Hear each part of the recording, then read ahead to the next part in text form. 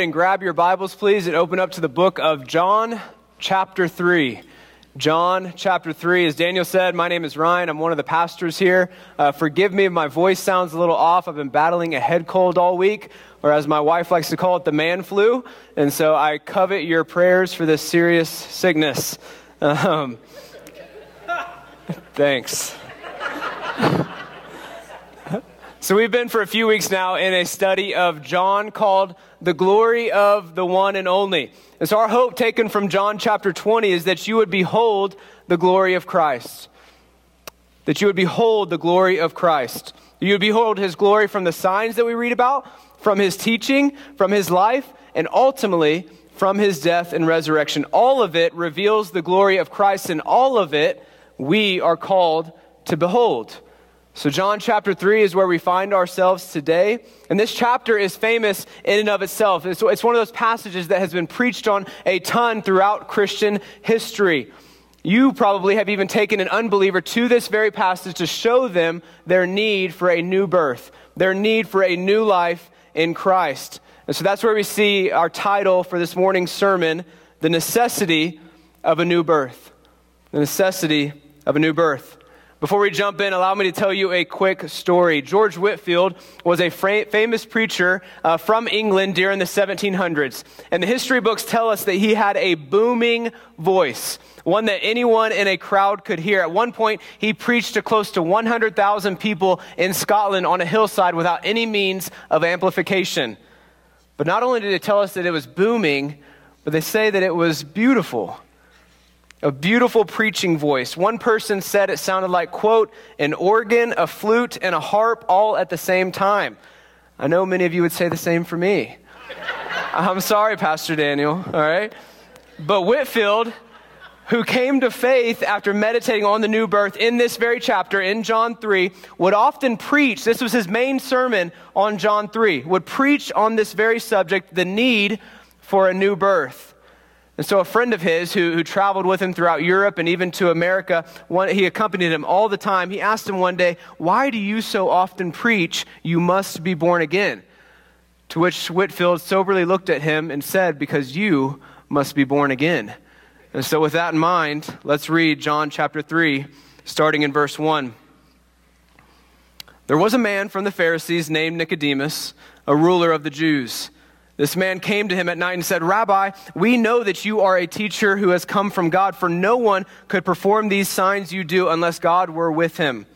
Jesus replied, truly I tell you, unless someone is born again, he cannot see the kingdom of God. How can anyone be born when he is old? Nicodemus asked him. Can he enter his mother's womb a second time and be born? Jesus answered, truly I tell you, unless someone is born of water and spirit, he cannot enter the kingdom of God. Whatever is born of the flesh is flesh, and whatever is born of the spirit is spirit.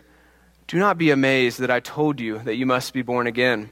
The wind blows where it pleases, and you hear its sound, but you don't know where it comes from or where it is going. So it is with everyone born of the Spirit. Nicodemus, verse 9, how can these things be?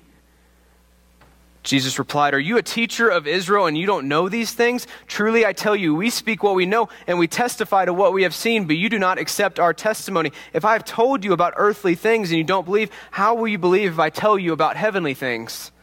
No one has ascended into heaven except the one who descended from heaven, the Son of Man. Just as Moses lifted up the snake in the wilderness, so the Son of Man must be lifted up, so that everyone who believes in him may have eternal life. Verse 16, for God loved the world in this way. He gave his one and only Son, so that everyone who believes in him will not perish, but have eternal life. For God did not send his Son into the world to condemn the world, but to save the world through him. Anyone who believes in him is not condemned, but anyone who does not believe is already condemned, because he has not believed in the name of the one and only Son of God. This is the judgment. The light has come into the world, and people loved darkness rather than the light, because their deeds were evil.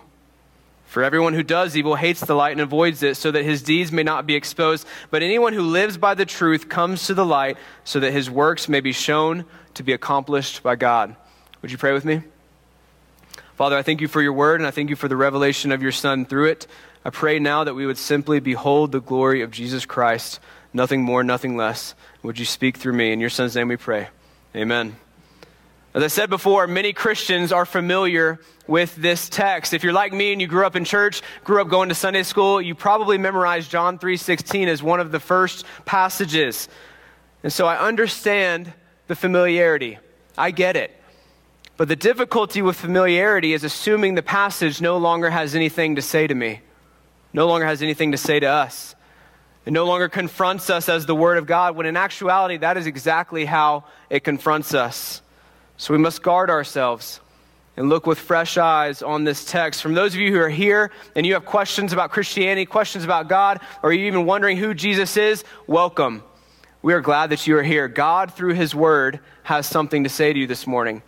And to those of you who are on the opposite end of the spectrum, you can confidently tell me that I am born again. And to everyone in between, welcome. God, through His Word, has something to say to you this morning. It confronts us with truths that we have to hear and respond to. So let's jump in. 3 truths and a warning we see in the text. 3 truths and a warning. The need for a new birth is the first truth. First truth we see is our need for a new birth. Verse 1 of chapter 3 opens up with a man named Nicodemus coming to Jesus at night. And John identifies him as a leading Pharisee, most likely a part of the Sanhedrin, the ruling council for the city. And he's curious about Jesus. Curious, maybe even a little skeptical, but curious enough to come to him and to converse with him. Now, he had most likely heard of the signs that Jesus was doing.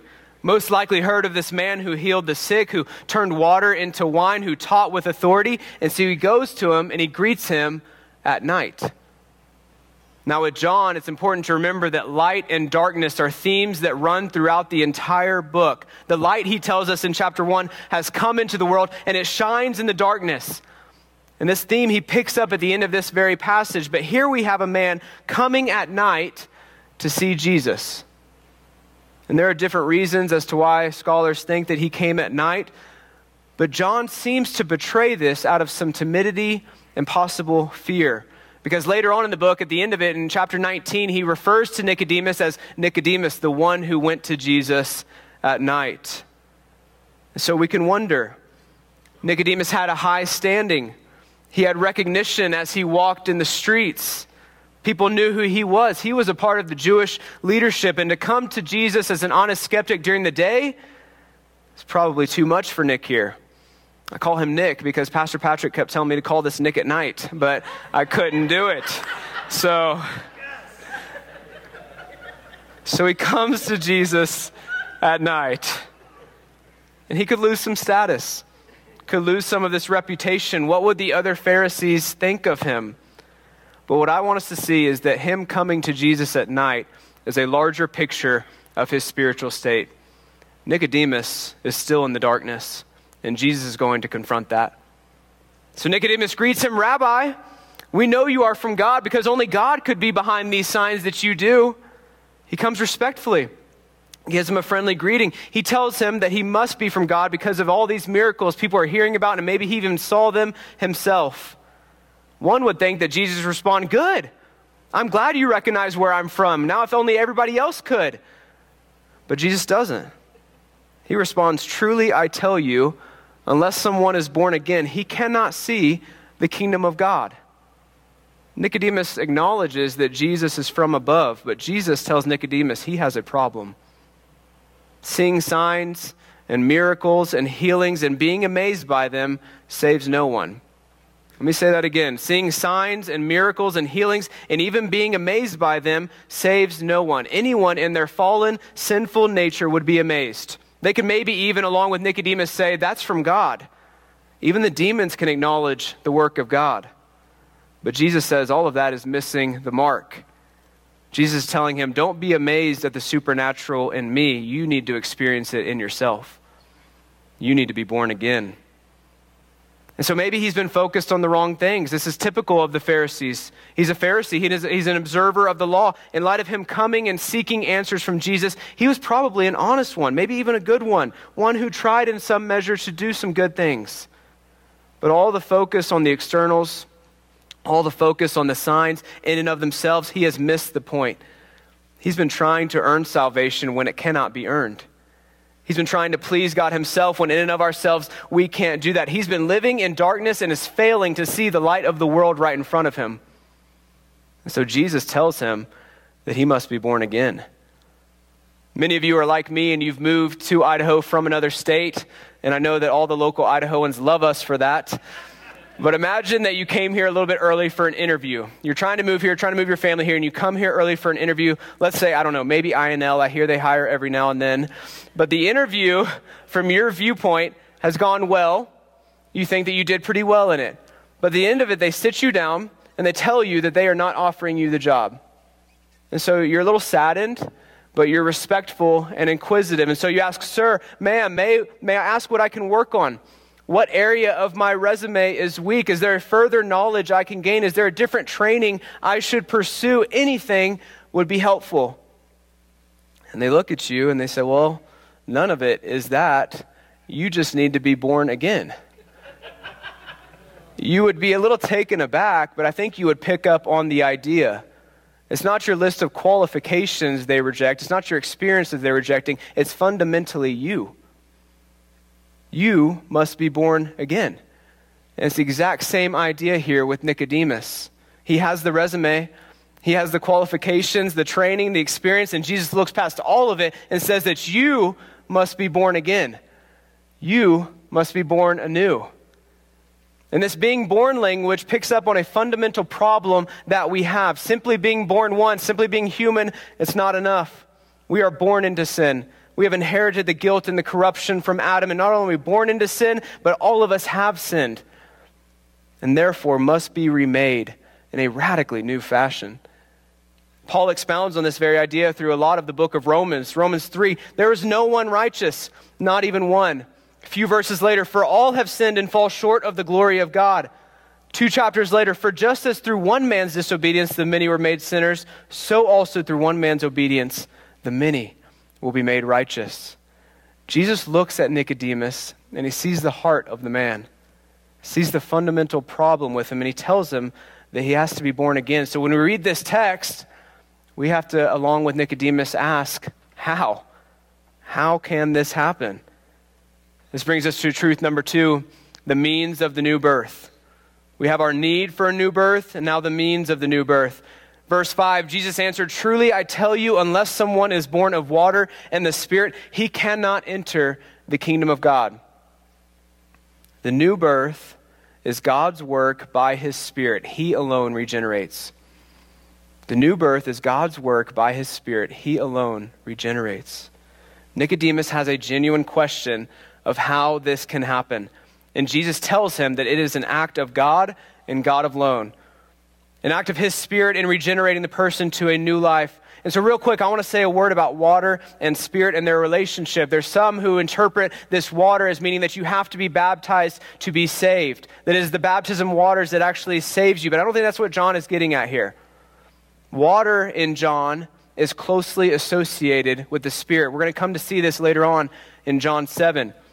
So likewise, Jesus is also carrying on the idea from Ezekiel the prophet, when he says in chapter 36, it should be on the screen, I will also sprinkle clean water on you, and you will be clean.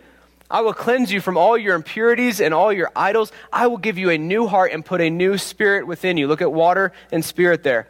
He says, I will remove your heart of stone and give you a heart of flesh. I will place my Spirit within you and cause you to follow my statutes and carefully observe my ordinances. In other words, water and Spirit are two aspects of our newness. There's a cleansing of the old and a creation of the new. And Jesus is implying this. These two things, water and Spirit, they go together to bring about new life. In the very next chapter of Ezekiel, chapter 37, God declares that he's going to do this. How is he going to pour out the water and Spirit? What is he going to do to this dead people? He's going to do this by regenerating them. And you guys might know it. He tells Ezekiel to go and prophesy to this valley of dry bones, this valley filled with death and graves and bones, and prophesy to it the word of God and watch. Watch that the word of God brings life. And the picture from this is clear. God is the one who brings life to that which is dead.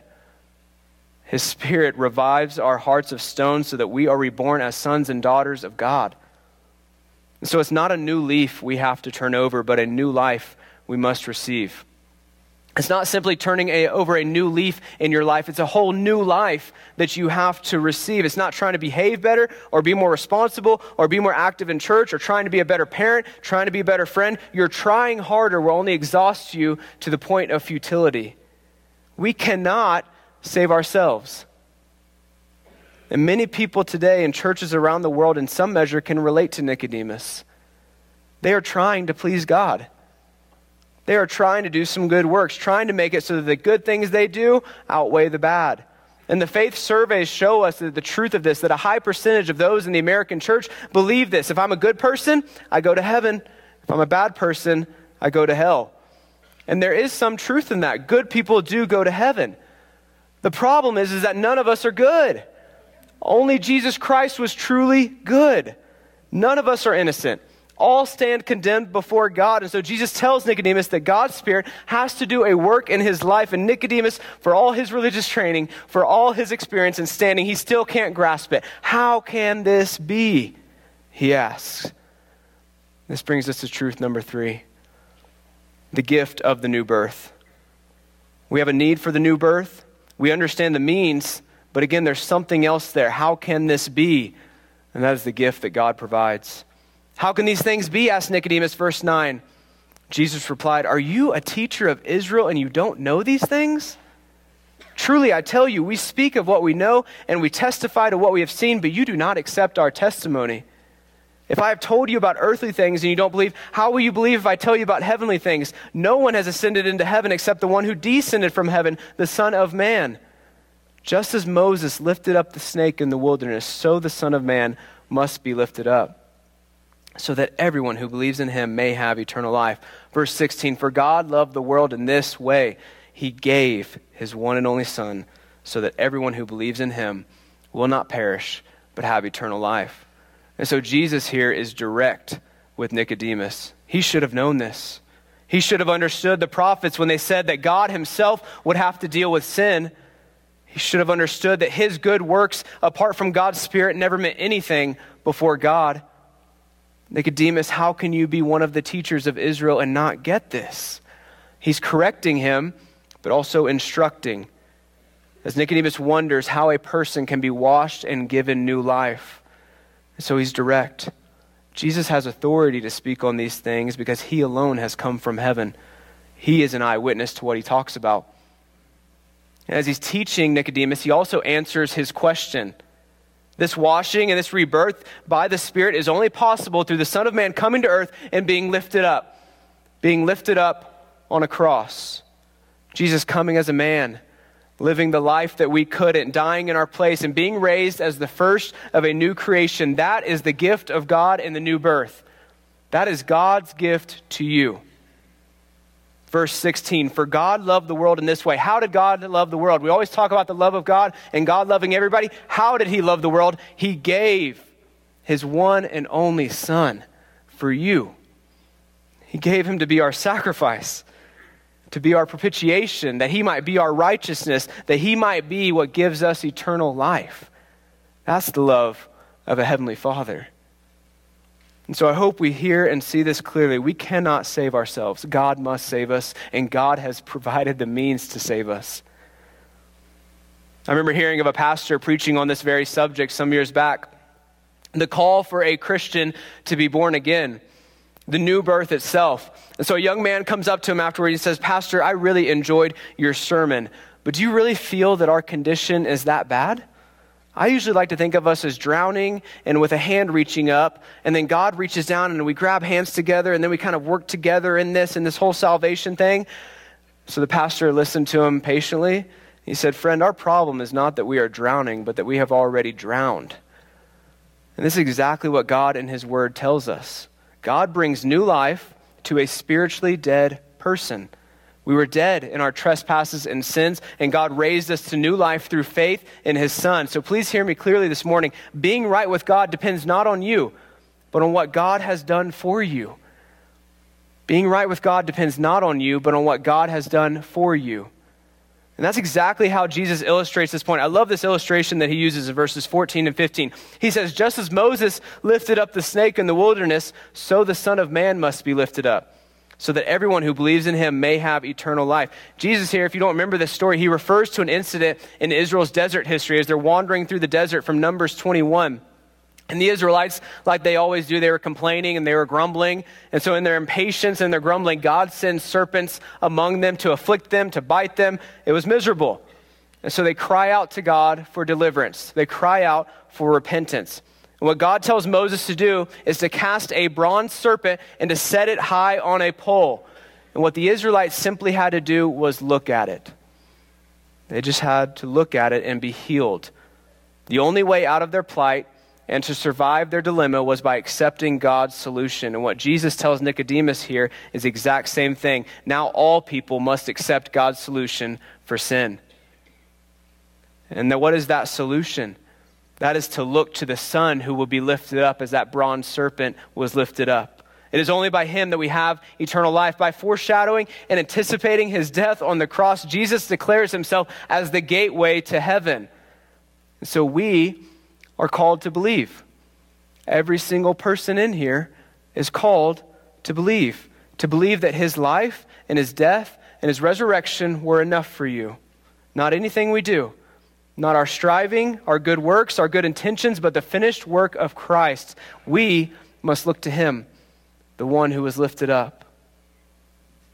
This brings us to number 4, a warning about the new birth. A warning about the new birth. Verses 17 through 21 are a little hard if we're being honest with ourselves. A little hard because we see the condemnation that we are already under. John includes this in the gospel because it gives us insight into our human condition, into what Jesus is trying to convey to Nicodemus, the focal point of God acting in his Son. And so tying in with point number 1 in our need for a new birth, we have a need because we were dead, as I said, in our sins. So John tells us in verse 18 that we are condemned. We are already condemned. That apart from the saving work of Christ, we stand condemned already under the just judgment of God. But with Jesus Christ coming, we can now be rescued. We can now be rescued, can now be made right with God. And what Jesus is calling Nicodemus to, and what he's calling all of us hearing this now, is to trust in the specific and objective act of rescue by God. To trust in the specific and objective act of rescue by God. So when you hear about faith, I want to describe it for a second. When I call you to faith, when I call you to believe, when I call you to trust, this is what I mean. We're called not to some subjective inner feeling, but a real trust in the real work of a real person which has real consequences. That is the faith that we are called to. A real trust in the real work of a real person that has real consequences. And if you're anything like me, when you read John chapter 3 or you read a gospel, you can't help but wondering, how could anyone not believe in Jesus? It would seem preposterous not to believe. When you understand, when you hear me communicating to you that God sent his Son to die for you, how could you not believe? John tells us. He forces us to come face to face with the fact that we, all of us in our sin, do this very thing. Look at how he does it. He contrasts verses 16 and 19.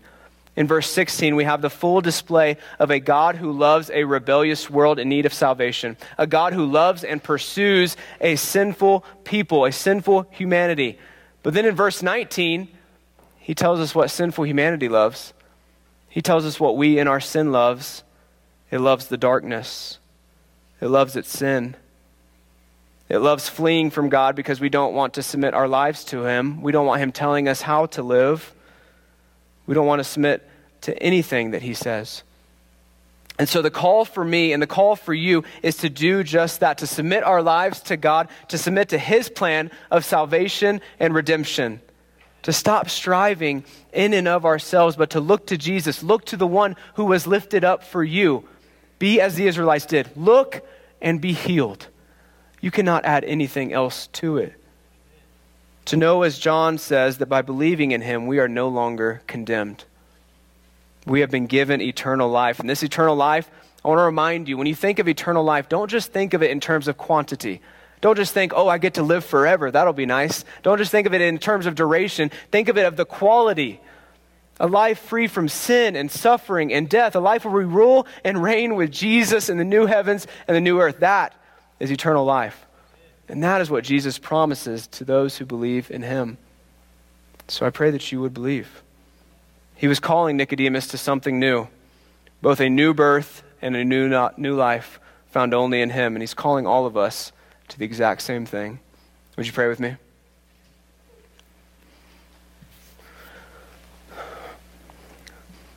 Father, I praise you as the God of heaven and earth, the one who sent his one and only Son to die for us. You showed your love in that manner. You showed a sacrificial love that you sent your Son to die for us that we might be reunited with you. So we praise you for that. We recognize that. But Lord, in our sinful flesh, every single part of us wants to add something to it, wants to contribute something to it. But I pray now that those who don't know you and are here, that your Spirit would work upon them, and they would hear the call to simply look to the cross and believe. And for those of us who are born again, may we be challenged and reminded of what our sin is always tempting us to do, to try to add something, to try to rest in our good works. May we rest in the finished work of Christ and in him alone.